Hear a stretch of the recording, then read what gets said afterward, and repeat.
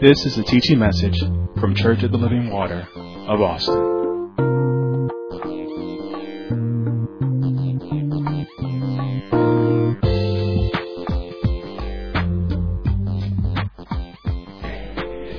Turn to the book of Mark, chapter 1.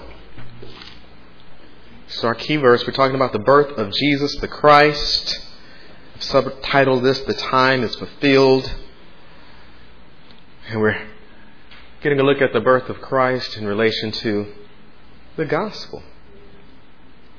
Mark chapter 1, verse 14 and 15 reads, "Now after that, John was put in prison." Jesus, not the baby Jesus. He wasn't lying in a manger at this time. But the man Jesus came into Galilee, preaching the gospel of the kingdom of God, and saying, "The time is fulfilled, and the kingdom of God is at hand. Repent ye and believe the gospel." Now I know we're talking about the birth of Jesus Christ, but the birth was a means to an end. And the end was that the gospel might reach you and me. So there was a time for the birth, but there was a time also for the gospel to come to life. And when we see the birth, we cannot see the birth outside of the gospel. Otherwise, we will miss it. And I will say this.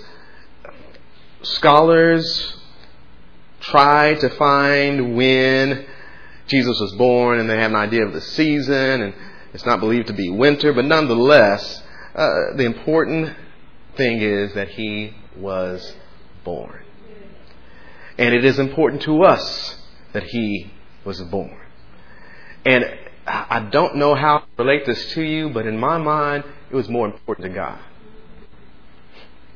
I believe God was more excited about it than even you after you were born again, about the birth of the Lord Jesus Christ. And that's what I tried to get over to you on this morning, that God is a God who works in the fullness of time, and everything has to be in place, and he's getting to a certain place here. And the reason why this is so important to God is because of the gospel. By the gospel, his wrath will be appeased. He will go from being disturbed to being pleased through the gospel. But in order for the blood to appease the wrath of God, first a body had to be prepared. A baby had to be born. Now turn with me to the book of Luke. We're going to spend some time in the book of Luke. We saw a few things this morning. One is that I did want you to see that, well, turn to the book of Luke, and I wanted you to see that the birth of Jesus, the Christ, God was going to make sure it was legitimate through and through. And not only that, this is so outstanding an occasion that when we look at the wise men, it makes us stop and think, how did science lead to the birth of this king who is worthy to be worshipped? And we found out, the Bible tells us that creation groans. Creation is looking for salvation. And when we look at it, then we understand, the heavens do declare the glory of God. And the firmament shows his handiwork. And then we ask the question, what is this child that the creation announces his arrival into the world? Because again, the birth of Jesus Christ marks the entrance into the world of the redemption and the Redeemer of mankind. And creation says, pay attention. So keep your ribbon in Luke chapter 1 and turn back over. This is the last scripture we went to. We went to Isaiah chapter 35.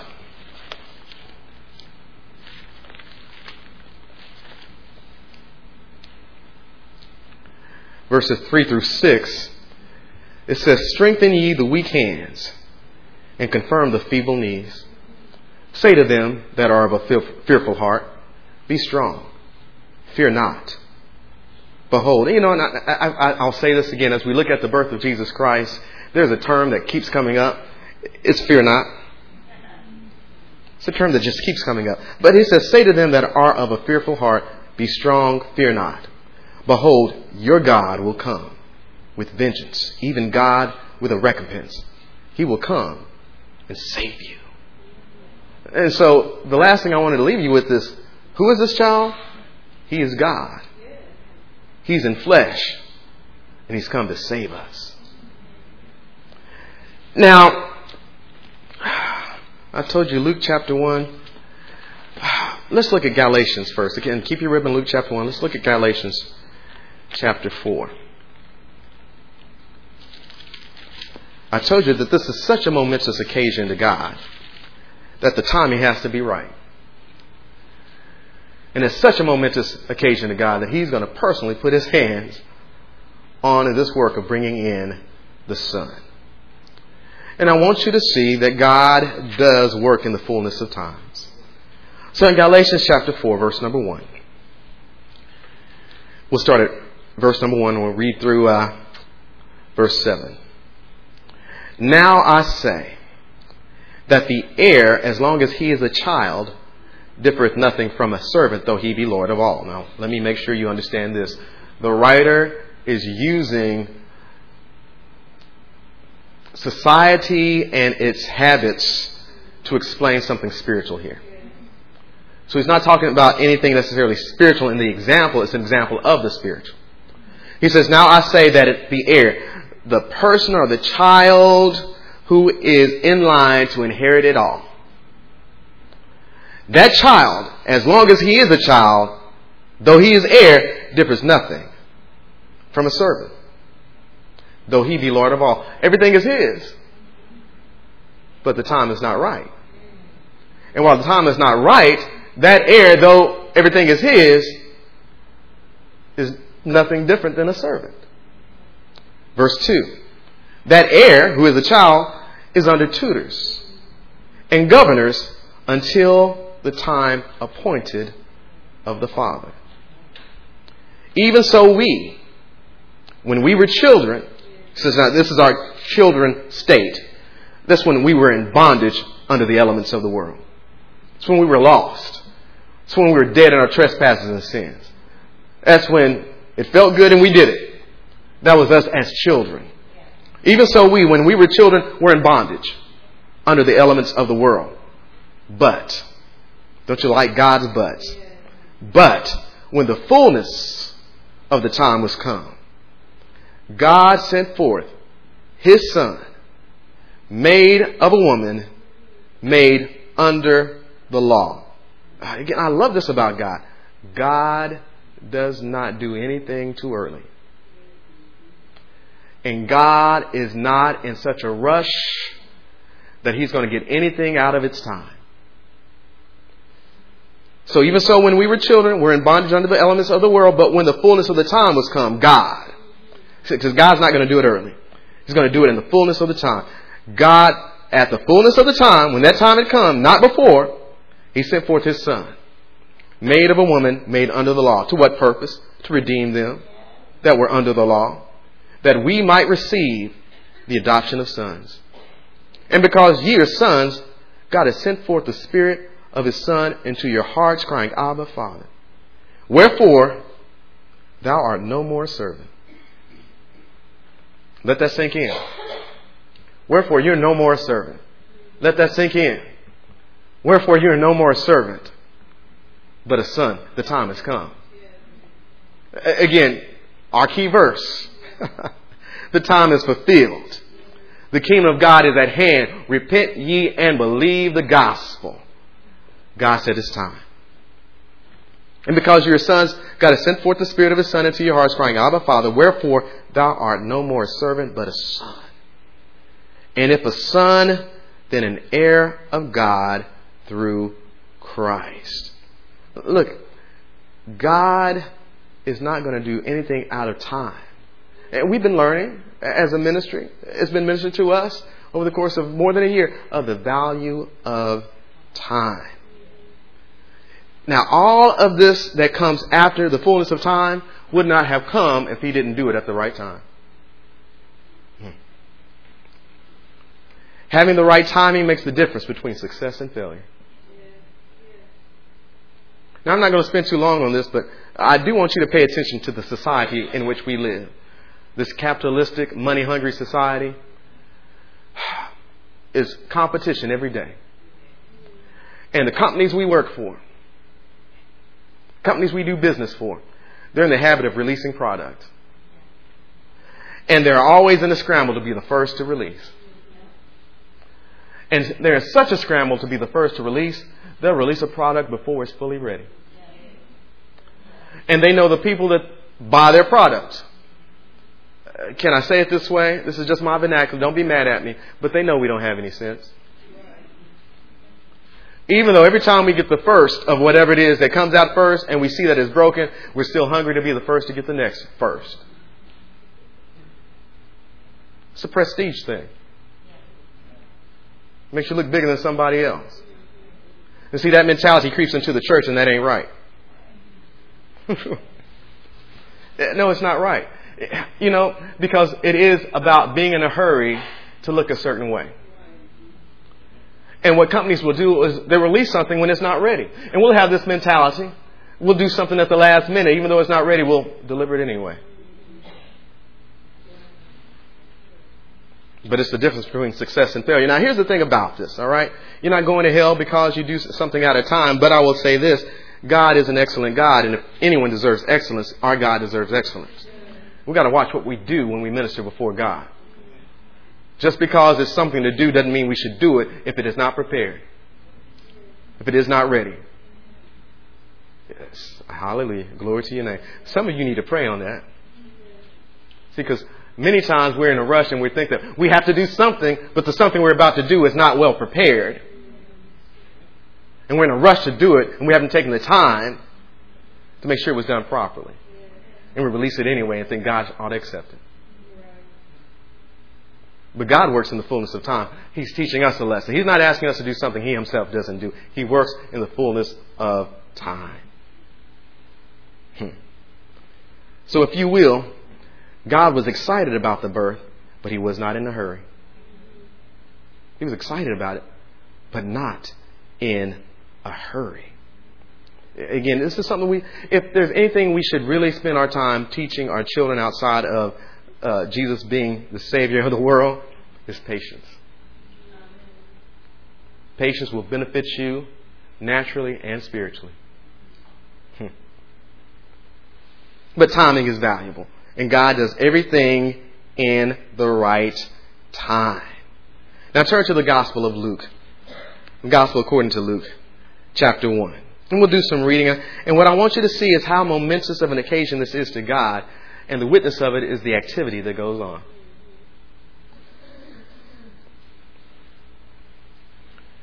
Now, again, you'll bear with me as we read through a lot of this. Now, I do like the Gospel according to Luke. Luke seems to be a little bit more on the meticulous side when he's writing, and some of the details he gives that aren't found necessarily in the other Gospels. But starting at verse number 5. Again, some of this we've already read through, but bear with me. There's some things I want you to see. There was, in the days of Herod the king of Judea, a certain priest named Zacharias of the course of Abiah, and his wife was of the daughters of Aaron, and her name was Elizabeth. And they were both righteous before God, walking in all the commandments and ordinances of the Lord blameless. And they had no child, because that Elizabeth was barren, and they both were now well stricken in years. So they're old, they're past the childbearing ages. And it came to pass that while he executed the priest's office before God in the order of his course, according to the custom of the priest's office, his lot was to burn incense when he went into the temple of the Lord. And the whole multitude of the people were praying without at the time of incense. So he's in there, he's executing the office, his lot, to offer incense. And there appeared unto him an angel of the Lord standing on the right side of the altar of incense. Now, again, I want to make sure you see this. And we're going to see this time and time again. But God sends an angel to Zacharias. So we have this spiritual activity that is going on. I can only imagine his fear because he's been in there I don't know how many times, and he's an old man. He's done this so many times, and no one has ever showed up in there with him. So here's this angel. And there appeared unto him an angel of the Lord standing on the right side of the altar of incense. And when Zacharias saw him, he was troubled, and fear fell upon him. But the angel said unto him, Fear not. Fear not, Zacharias, for thy prayer is heard. And thy wife Elizabeth shall bear thee a son, and thou shalt call his name John. Now I want you to get this. The angel appears. That's miraculous in itself. And then this old woman who's past childbearing age is going to conceive. Here's another miracle in itself.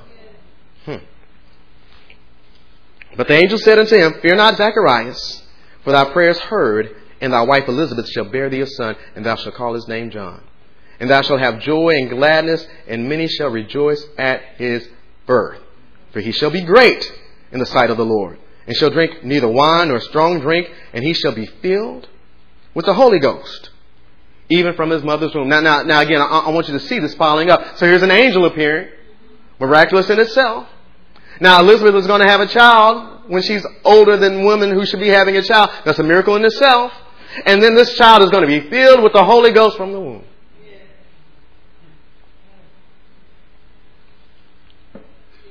And he's not even the Messiah. Wow. You see, something miraculous is going on. Verse 15 again. For he shall be great in the sight of the Lord, and shall drink neither wine nor strong drink, and he shall be filled with the Holy Ghost even from his mother's womb. Again, I want you to understand this. This is unheard of. Unheard of. That a child would be filled with the Holy Ghost from the womb. So the prophet's prophet here. And many of the children of Israel shall he turn to the Lord their God. And he shall go before him in the spirit and power of Elias, to turn the hearts of the fathers to the children, and the disobedient to the wisdom of the just, to make ready a people prepared for the Lord. Now, we'll read it. And Zacharias said unto the angel, Whereby shall I know this? For I am an old man, and my wife well stricken in years. And here again, verse number 19. And the angel answering said unto him, I am Gabriel. I like that. I just like that. Say, do you know who I am? I'm Gabriel, that stand in the presence of God. Again, I want you to get this. He stands in the presence of God and am sent. Who sent him? God, to speak unto thee and to show thee these glad tidings. Now, again, I just want you to see the power that is going on at the birth even of John. Again, and I'm not going to read through all of this, and you know the rest, that Gabriel said, you didn't believe me, so you'll be dumb. Zacharias couldn't speak. He came out. People were waiting for him like, man, this man's taking a long time. Is he dead? He came out. He couldn't speak, and they understood that he had a vision. And so then he went home. Got with Elizabeth. Elizabeth evidently believed his report. She conceived. And verse 25, Thus hath the Lord dealt with me in the days wherein he looked on me to take away my reproach among men. So by this time, it says in verse 24, she's 5 months pregnant. And here's what I find interesting. God is doing a miraculous work, and what he's doing is he is taking away the reproach of Elizabeth. And you know what he's going to do with Mary? He's going to put on her a reproach. This is an amazing thing that's going on. God is doing some work here. Now let's keep reading verse 26. So now Elizabeth is 5 months pregnant. And in verse 26, and in the 6th month, the angel Gabriel was sent from God unto a city of Galilee named Nazareth. Now Gabriel is working. Hallelujah, glory to your name. Don't you know angels work? Hallelujah, glory to your name. I wonder what we're going to do in that great kingdom. I wonder if we're going to sit back around the pool, have our umbrella and the tea, and drink and sip all day. I wonder if there's work for us. But Gabriel here is busy. So in the 6th month, the angel Gabriel was sent from God unto a city of Galilee named Nazareth, to a virgin, espoused to a man whose name was Joseph, of the house of David. And the virgin's name was Mary. And the angel came in unto her and said, Hail, thou that art highly favored. The Lord is with thee. Blessed art thou among women. Now, again, you got to understand this. He's about to say you're going to be pregnant and you won't not have slept with a man. And it's going to look bad. But don't worry about what it looks to man. You're blessed. and highly favored with God. So here we have another miraculous angel visit. It's starting to pile up here. Verse 28 again says, "And the angel came in unto her and said, Hail, thou that art highly favored. The Lord is with thee. Blessed art thou among women. And when she saw him, she was troubled at his saying, and cast in her mind what manner of salutation this should be. And the angel said unto her, Fear not." Amen. Glory to your name. The angel said unto her, "Fear not, Mary, for thou hast found favor with God." You know what's so amazing to me? It's people running around having visions. And they're never afraid at their visions. But here the angels visit, and when the angels show up, everybody's always afraid. And these are devout people. These are righteous people. These are people walking in the ways of God. And the angels have to calm them down. So don't believe everything everybody always tells you about the visions that they have. This is why I try to calm people down. Don't think because someone tells you they had some great miraculous experience that you're not a believer and God's not with you because you don't have it. They might be lying.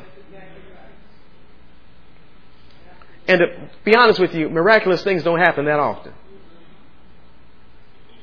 They didn't in biblical times, and they don't today. But God is still faithful. And the angel said unto her, verse 30, "Fear not, Mary, for thou hast found favor with God. And behold, thou shalt conceive in thy womb, and bring forth a son, and shalt call his name Jesus. He shall be great, and shall be called the Son of the Highest. And the Lord God shall give unto him the throne of his father David.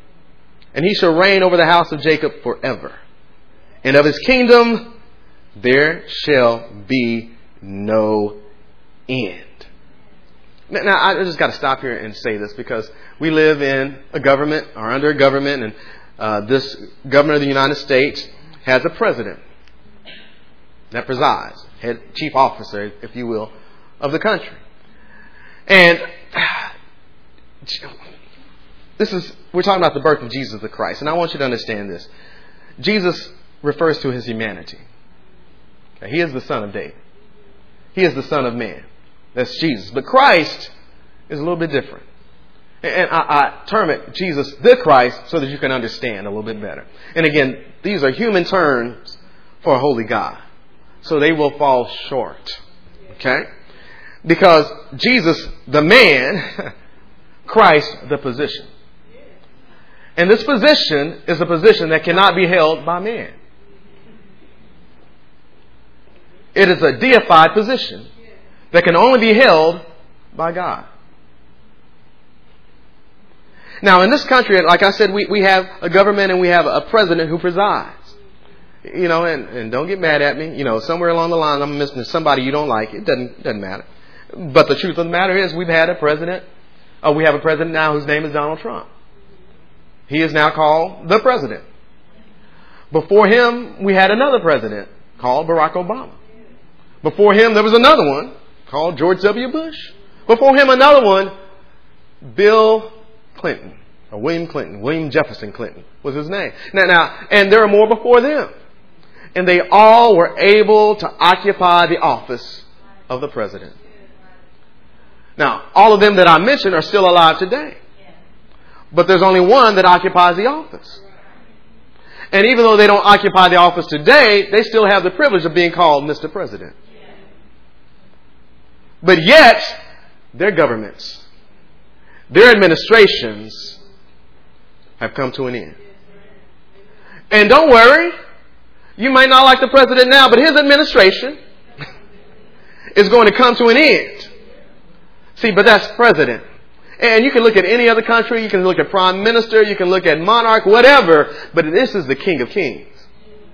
And this is the Lord of Lords. And of his kingdom there will be no end. Now here's the thing about it. There's no one before him. Because he was from the beginning. So no one else can lay claim on Christ because there's only one Christ, and he always was. But the position wasn't occupied until a baby was born. And we call him Jesus Christ Because in this awesomeness, you can't separate the man from the deity. And here's what I like about it. I remember, because it was a momentous thing when President Barack Obama became president, he was inaugurated. You know, many of us believe that we would never see a man of color, especially our color, in the White House. But I remember he made his inauguration speech and he said, "I am your president." Even though you didn't vote for me, I'm still your president. You know, and I know some of you may not like whatever president, but they're still your president. But here's Christ. He's always going to be Christ. Whether you like him or not, he's it. He is the one. You might as well love the one that occupies the office forever. Because of his kingdom, there will be no end. Now here's the thing about it. And he called you friend. Amen. I got a friend in office. Jesus the Christ. He is God, He is flesh, and He came to save me. No better friend. So of His government there shall be no end.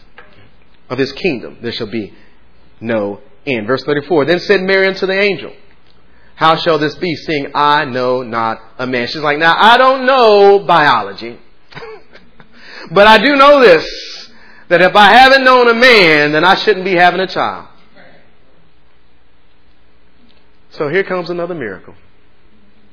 And the angel answered and said unto her, the Holy Ghost shall come upon thee, and the power of the highest shall overshadow thee. Therefore also that holy thing which shall be born of thee shall be called the Son of God. Again, I love it because it will not originate from man. It's going to be the power and the seed of God. This is a miracle. And behold, this is, and so just to confirm you a little bit more. And behold, thy cousin Elizabeth, she hath also conceived a son in her old age. In other words, there's a miracle already happening. God's already working. You're not the first that I visit. I've been busy. And behold, thy cousin Elizabeth, she hath also conceived a son in her old age. And this is the 6th month with her, who was called barren.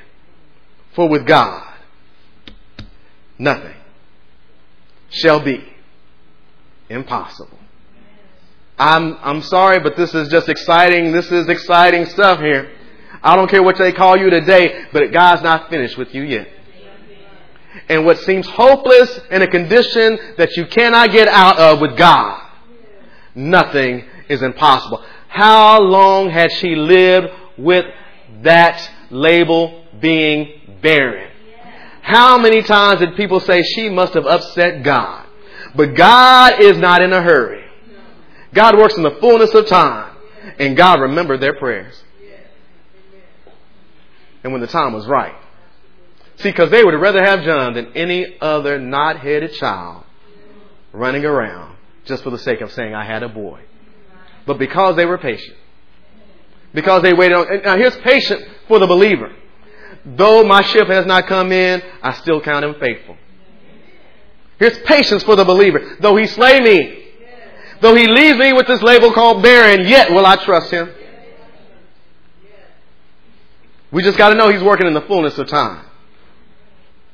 And when the time is right, I don't care if it takes a miracle. God is going to be faithful. For with God nothing shall be impossible. And Mary said, behold, the handmaid of the Lord, be it unto me according to thy word. And the angel departed from her. Now let's keep reading. Again, I want you to see there's a lot of heavenly activity going on. And Mary arose in those days and went into the hill country with haste into a city of Judah, and entered into the house of Zacharias and saluted Elizabeth. And it came to pass that when Elizabeth heard the salutation of Mary, the babe leaped in her womb. And Elizabeth was filled with the Holy Ghost. I'm sorry, but this is just exciting business to me because of all this heavenly activity that's going on. I'm telling you, God is personally putting His hands on it. And the evidence is all of this all this spiritual activity, all this power that is going on. Here it is, a child that is in the womb. She is 6 months pregnant.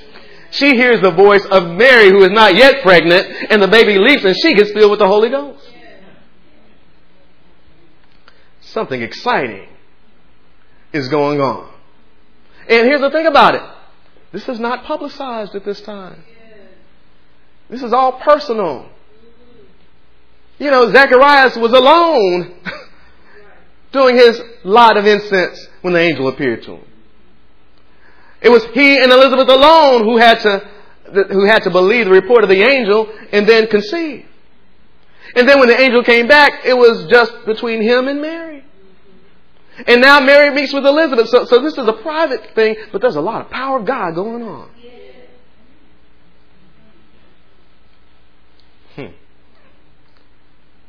Verse 41 again. And it came to pass that when Elizabeth heard the salutation of Mary, the babe leaped in her womb. And Elizabeth was filled with the Holy Ghost. And she spake out with a loud voice and said, Blessed art thou among women, and blessed is the fruit of thy womb. And whence is this to me that the mother of my Lord should come to me? For lo, as soon as the voice of thy salutation sounded in mine ears, the babe leaped in my womb for joy. I'm sorry. This is all about the Holy Ghost. See, the heavenlies are rejoicing at the entrance of the Son who will not stay a baby, but who will bring salvation to mankind. For lo, as soon as the voice of thy salutation sounded in mine ears, the babe leaped in my womb for joy. And blessed is she that believed, for there shall be a performance of those things which were told her from the Lord. She just got confirmation. She didn't get a word out good. She got confirmation. This is power. This is God power. This is God's personal hand being on this episode. I really want you to see. I want you to understand this. Okay? I really want you to understand this. I don't believe there has been such a concentration of spiritual power in one location, in one small frame of time throughout the Bible. Outside of the creation. You got to see this because people, they're still under the old covenant. The time has not yet come when Joel spoke that the days will come when the Spirit of the Lord will be poured out upon all flesh. But yet we have in a small family angels appearing. People being filled with the Holy Ghost. Elizabeth being filled with the Holy Ghost. A baby in her womb being full of the Holy Ghost. All kinds, because in the Old Testament, okay? Yeah, there were prophets, but don't you notice mainly we deal with one prophet at a time in a location, in a region? Maybe one in the land of Israel, maybe one in the land of Judah, but outside of that, we really don't see that much concentrated activity of those who are empowered by the Holy Ghost. And we don't see this kind of angelic activity. See, God is at work. His hand is all over it. And the thing I find amazing about it is He's not trying to make a big bang. He's just trying to get the Son in. And He's making sure His hands are personally on it. And Mary, we're not going to read through this. And you ought to at your own leisure. But Mary sings a wonderful song.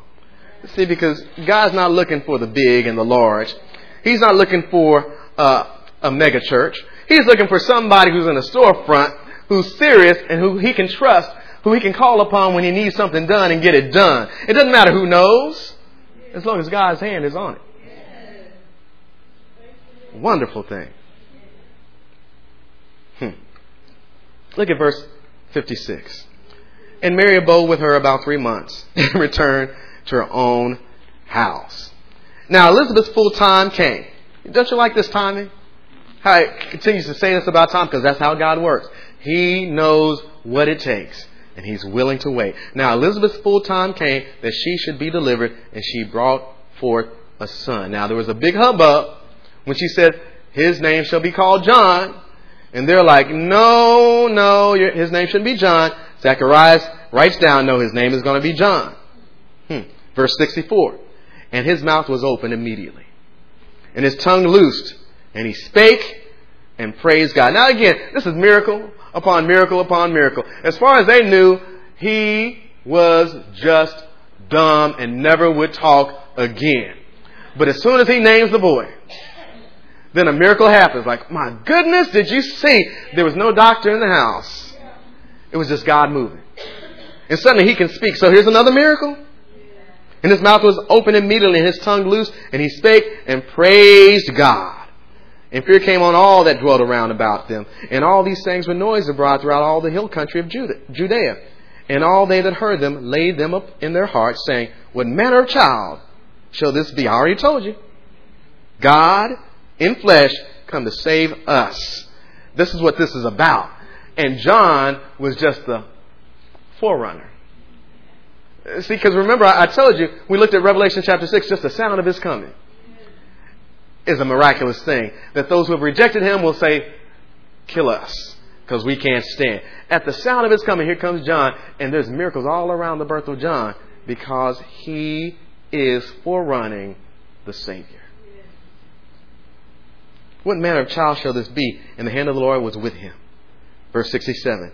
And his father Zacharias was filled with the Holy Ghost and prophesied, saying, blessed be the Lord God of Israel, for he hath visited and redeemed his people, and hath raised up an horn of salvation for us in the house of his servant David. I didn't even mention the miracle of God taking the seed of David and putting it in the womb of Mary, let alone her being pregnant, but then being pregnant with the son of David. Wow. I'm telling you, God's hand is all on this. Blessed be the Lord God of Israel, for he hath visited and redeemed his people, and hath raised up an horn of salvation for us in the house of his servant David, as he spake by the mouth of his holy prophets, which have been since the world began, that we should be saved from our enemies, and from the hand of all that hate us, to perform the mercy promised to our fathers, and to remember his holy covenant, the oath which he sware to our father Abraham. I love that. This is about the oath he made to Abraham. God is not forgotten. Verse 74, that he would grant unto us that we, being delivered out of the hand of our enemies, might serve him without fear, in holiness and righteousness before him all the days of our life. And thou, child, now I'm talking about the child that I'm about to have. That's Zacharias. And thou, child, shall be called the prophet of the highest. I just got through talking about the highest, but you're going to be the prophet of the highest. For thou shalt go before the face of the Lord to prepare his ways, to give knowledge of salvation unto his people by the remission of their sins, through the tender mercy of our God, whereby the day spring from on high hath visited us, to give light to them that sit in darkness, and in the shadow of death to guide our feet into the way of peace. And John grew and waxed strong in spirit, and was in the deserts till the day of his showing unto Israel. Look at all the spiritual activity that's going on. God has his hands personally. And he's moving. He's putting everything in place. Now, verse 1 of chapter 2. Now, before we get into this, I want you to understand the birth of Jesus is all about purpose. And because of the purpose for which he came into the world, this is why God has his hands personally on it. Now, I recall I had an assignment years ago at the job. And this assignment called for, it was a pretty big assignment at the time. And it called for me working with different facilities that we had in different places. And it had to do with some valuable things for the customer. And I remember my manager calling me into his office and saying, okay, here's what we want you to do. And he says, and you're going to have to delegate. And I'm like, okay. And he says, no, I'm serious. You're going to have to delegate. And I know what he's telling me. He's telling me, I know you. He's saying, you are the kind of person who will, if you can get it done yourself, you will get it done yourself. You're of the mindset if you want it done right, do it yourself. And he was right. He was right. If I can do it, if I have the capability to do it, why in the world would I put it to somebody else's hand? But he said, no, this is too big. You got to delegate.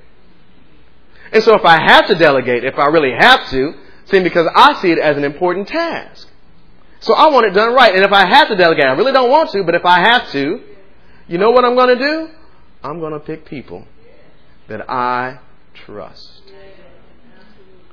And after I pick the people that I trust, because I'm in a position to equip them, I'm going to give them every bit of equipment that they need to make it nearly impossible for them to fail.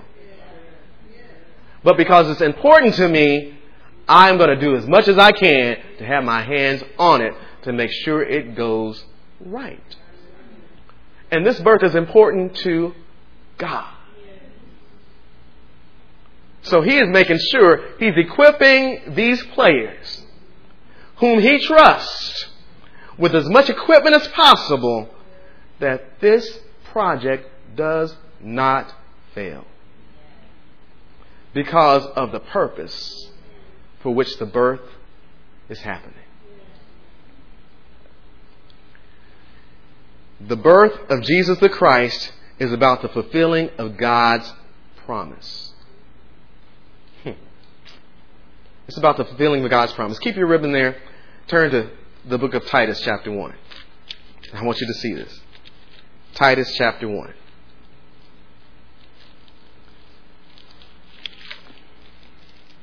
This is important to God because His birth plays a role in God fulfilling a promise.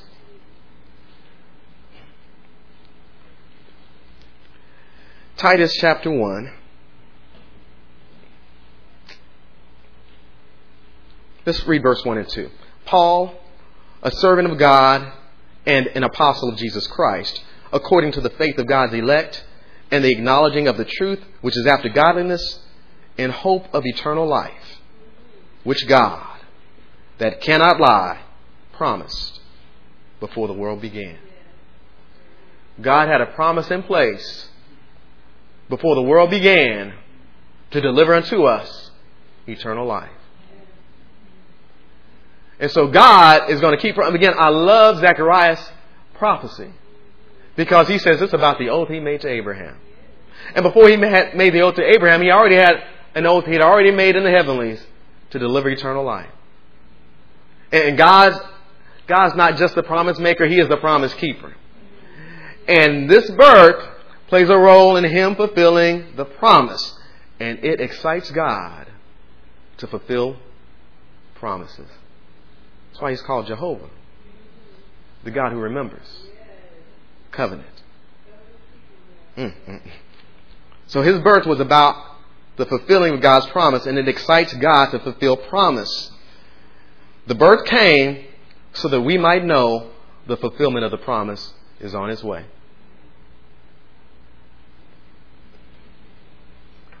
He wasn't going to stay a baby. The entering in as a baby is about His humanity. That's how He put on flesh. But the birth was not the promise fulfilled. Do you hear me? The birth was not the promise fulfilled. It was a means to the end. Again, we established this earlier today. If God's wrath was going to be appeased, there had to be blood. But not the blood of bulls and of goats. It had to be the blood of a man.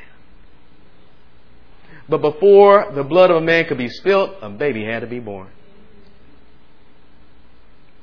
So, the birth was not the promise fulfilled. The birth was simply a launching point to the fulfilled promise. It's just a launching point to the fulfilled promise. I want you to consider this. This is interesting to me. The birth is true. Okay? It is true. And it is according to the right time. But note that it did not fall on God's redemption calendar. Now, I know you're saying, what in the world is he talking about? God set up the feast, and those feasts are a calendar pointing to the fulfillment of the redemption of man. Note this. He was not born at the Passover. He was not born during the feast of unleavened bread. He was not born during the feast of first fruits. He was not born during the feast of, or the Day of Atonement. He wasn't born during the time or the Feast of Tabernacles. He wasn't born during any of those momentous occasions. He was born outside of that.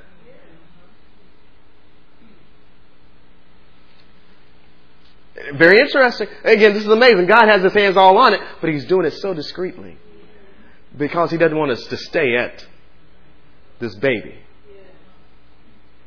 Because this baby eventually has to grow to a man. And he gets a chance to say the time is fulfilled. The kingdom of God is at hand. Repent and believe ye the gospel. Because this baby eventually has to grow and lay his life down. He eventually has to be hung upon a cross. He eventually has to shed his blood. He's not going to stay a baby forever. See, that's why it is not such a big thing. He doesn't do great and miraculous things to make sure the whole world sees it. Because there's something else coming. See, you might never know this about his birth, but as long as you have the gospel, gets you into a place of his salvation, you're all right. Don't rejoice that I celebrate his birth. Rejoice that your name is written in the Lamb's book of life. In fact, the scriptures do not record the day. And again, if God wanted to, he could. You're going to tell me he talks to Daniel and gives Daniel a specific time through Jeremiah of when the Savior would come, and he couldn't give us an exact date? He could have, but he didn't.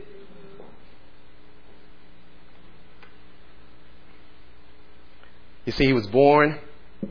That's why we debate on the date he was born, because God didn't give it to us. Sometimes we argue over the wrong thing. Well, I think he was born then. I think he was born then. He was born. We all can agree on that if we're believers. And that's all that really matters. He was born for purpose, but the birth was not the fulfilling of that purpose. He was born to die.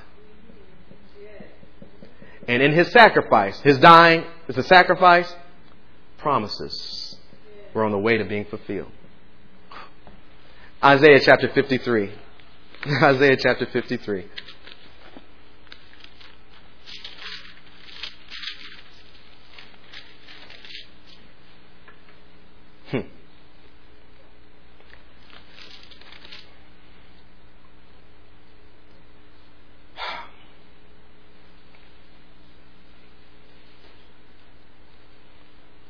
Let's start at verse 7. We'll read verse 7 through 10. He was oppressed and he was afflicted, yet he opened not his mouth. He is brought as a lamb to the slaughter, and as a sheep before her shearers is dumb, so he opened not his mouth. This ain't the baby.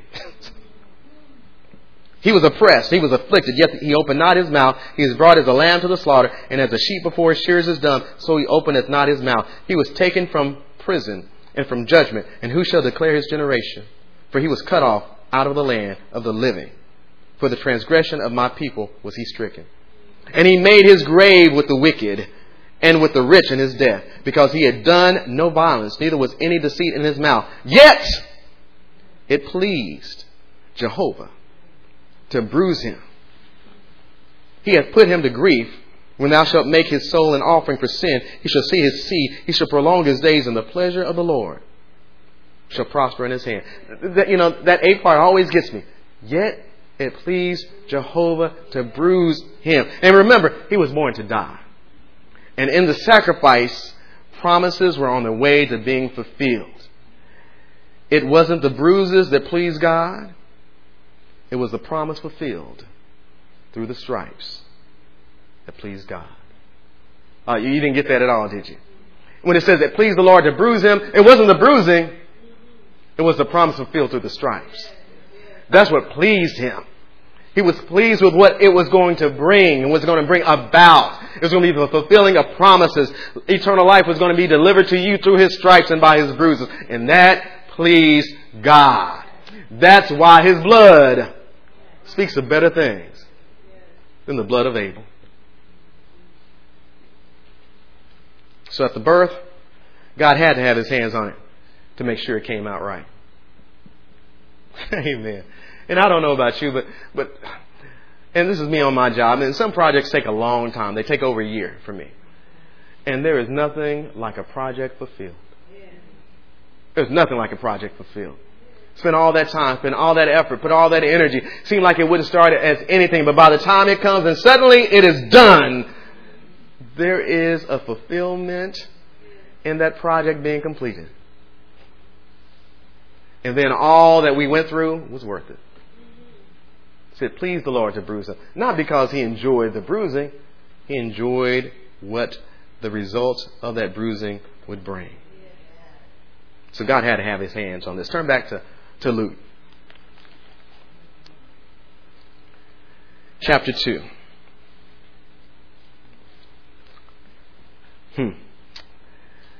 I just want to get to one point, then I'll let you go. How about that?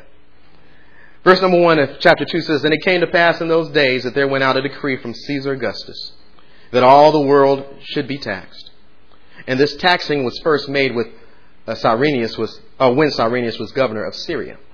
And all went to be taxed, every one into his own city. And Joseph also went up from Galilee, out of the city of Nazareth, into Judea, unto the city of David, which is called Bethlehem, because he was of the house and lineage of David, to be taxed with Mary, his espoused wife, being great with child. And so it was that while they were there, the days were accomplished that she should be delivered. And she brought forth her firstborn son, and wrapped him in swaddling clothes, and laid him in a manger, because there was no room for them in the inn. Now again, verse 1 through 7 gets me, because here's the birth, and where's the hoopla? It's like, he's born. But all this heavenly activity was going on, and now suddenly he's born. He's just born. God is like, yeah, okay. I'm seeing this part of the project being done. And then now keep moving. Verse number 8. And there were in the same country shepherds abiding in the field, keeping watch over their flock by night. And lo, the angel of the Lord came upon them, and the glory of the Lord shone round about them, and they were sore afraid. And the angel said unto them, Fear not, for behold, I bring you good tidings of great joy, which shall be to all people. For unto you is born this day in the city of David a Savior, which is Christ the Lord. And this shall be a sign unto you. Ye shall find the babe wrapped in swaddling clothes, lying in a manger. And suddenly there was with the angel a multitude of the heavenly host, praising God and saying, Glory to God in the highest, and on earth peace, goodwill toward men. And it came to pass, as the angels were gone away from them into heaven, the shepherds said one to another, Let us now go even unto Bethlehem, and see this thing which is come to pass, which the Lord hath made known unto us. And they came with haste, and found Mary and Joseph and the babe lying in a manger. And when they had seen it, they made known abroad the saying which was told them concerning the child. And all they that heard it wondered at those things which were told them by the shepherds. But Mary kept all these things and pondered them in her heart. And the shepherds returned, glorifying and praising God for all the things that they had heard and seen as it was told unto them. Now, I want you to see this. So here it is. He's born. And then suddenly, angels show up to announce to shepherds that this baby was born. Why do the angels approach the shepherds? Now, that's a good question. In all honesty, it just doesn't make it, in my study, I can't find it plain why the angels visited the shepherds.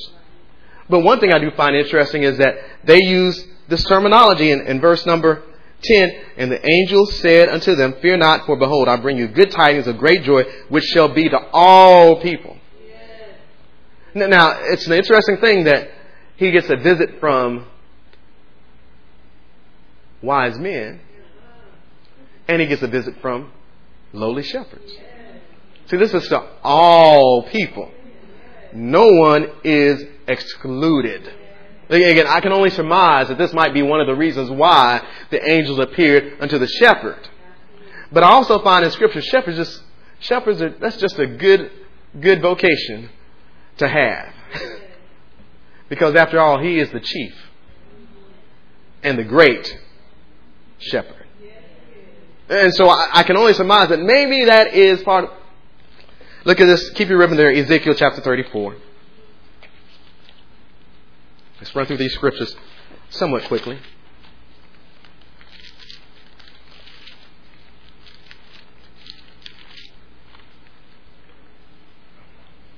Ezekiel 34. 22 and 23 reads, therefore will I save my flock, and they shall no more be a prey. And I will judge between cattle and cattle. And I will set up one shepherd over them, and he shall feed them, even my servant David. Now, I'll have you to know, at the time that Ezekiel prophesied, David was buried. David was not around. So when he says he's going to set up one shepherd, even David, he can't be talking about David. He's talking about the seed. He's talking about the son of David. He's talking about Jesus the Christ. And I will set up one shepherd over them, and he shall feed them, even my servant David. He shall feed them, and he shall be their shepherd. Look at the Gospel according to John chapter 10. Keep your ribbon in Luke. John chapter 10.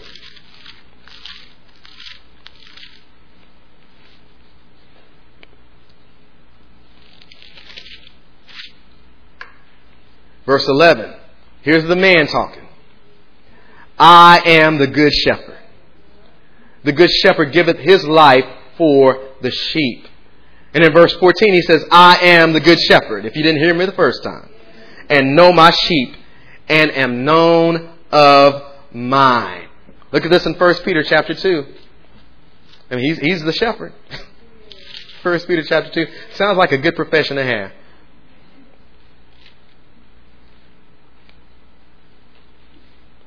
First Peter chapter 2 verse 24 says, who his own self bear our sins. Again, not the baby.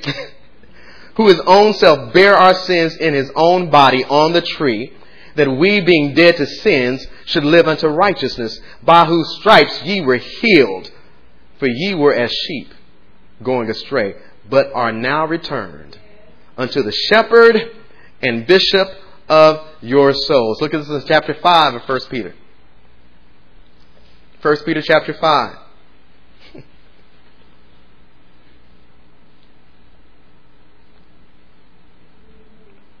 Verse 4. And when the chief shepherd shall appear, you shall receive a crown of glory that fadeth not away. See, he is the great and the chief shepherd. Again, I can only surmise why the angels appeared unto the shepherds who kept their watch of their flock by night. But they appear to the shepherds until the shepherds go visit the child. This is a sign to you. This child is born for you and for all people. And not only that, so the question, turn back to Luke chapter 2. But not only that, then the question is, why do the angels sing? Now, I want you to get this. Now, just think about this for a while. Angels just don't show up and sing. They just don't show up and sing. I want you to find it in the scriptures where they just show up and sing. Where they appear to men and sing. And then I said something this morning. I hope you caught it. I mentioned about Gabriel. And why did Gabriel show up? Because God sent him. Because angels can only go where God tells them to go. They can't go on secret missions. That's called rebellion. And that belongs to the fallen angels. And so if angels appear, they were sent by God to show up. You don't get this, do you? God said, it's time to sing. God said this is what I'm saying. It was more exciting for God than it is for you. God was saying, it is party time. Go and sing, heavenly host.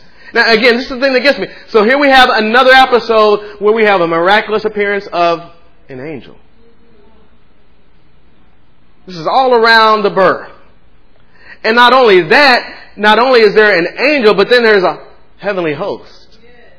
Let me tell you, we're seeing angel after angel after angel after angel. We're seeing people filled with the Holy Ghost, speaking by the power of the Holy Ghost, all in a concentrated area. I don't believe there is such a concentration of angelic activity outside of the vision that Jacob had.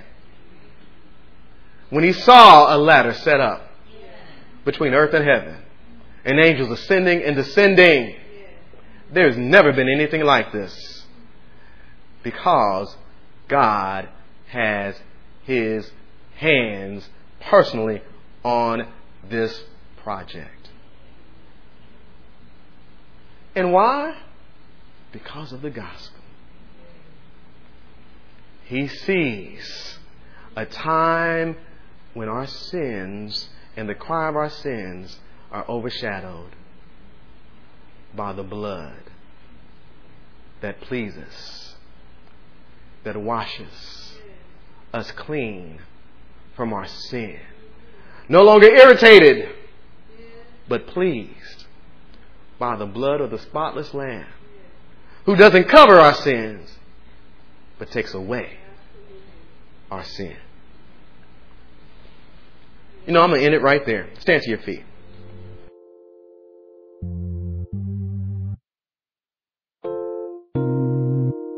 This has been a teaching message from Church of the Living Water at Austin. For more information about our ministry, please go to our website at livingwateraustin.net.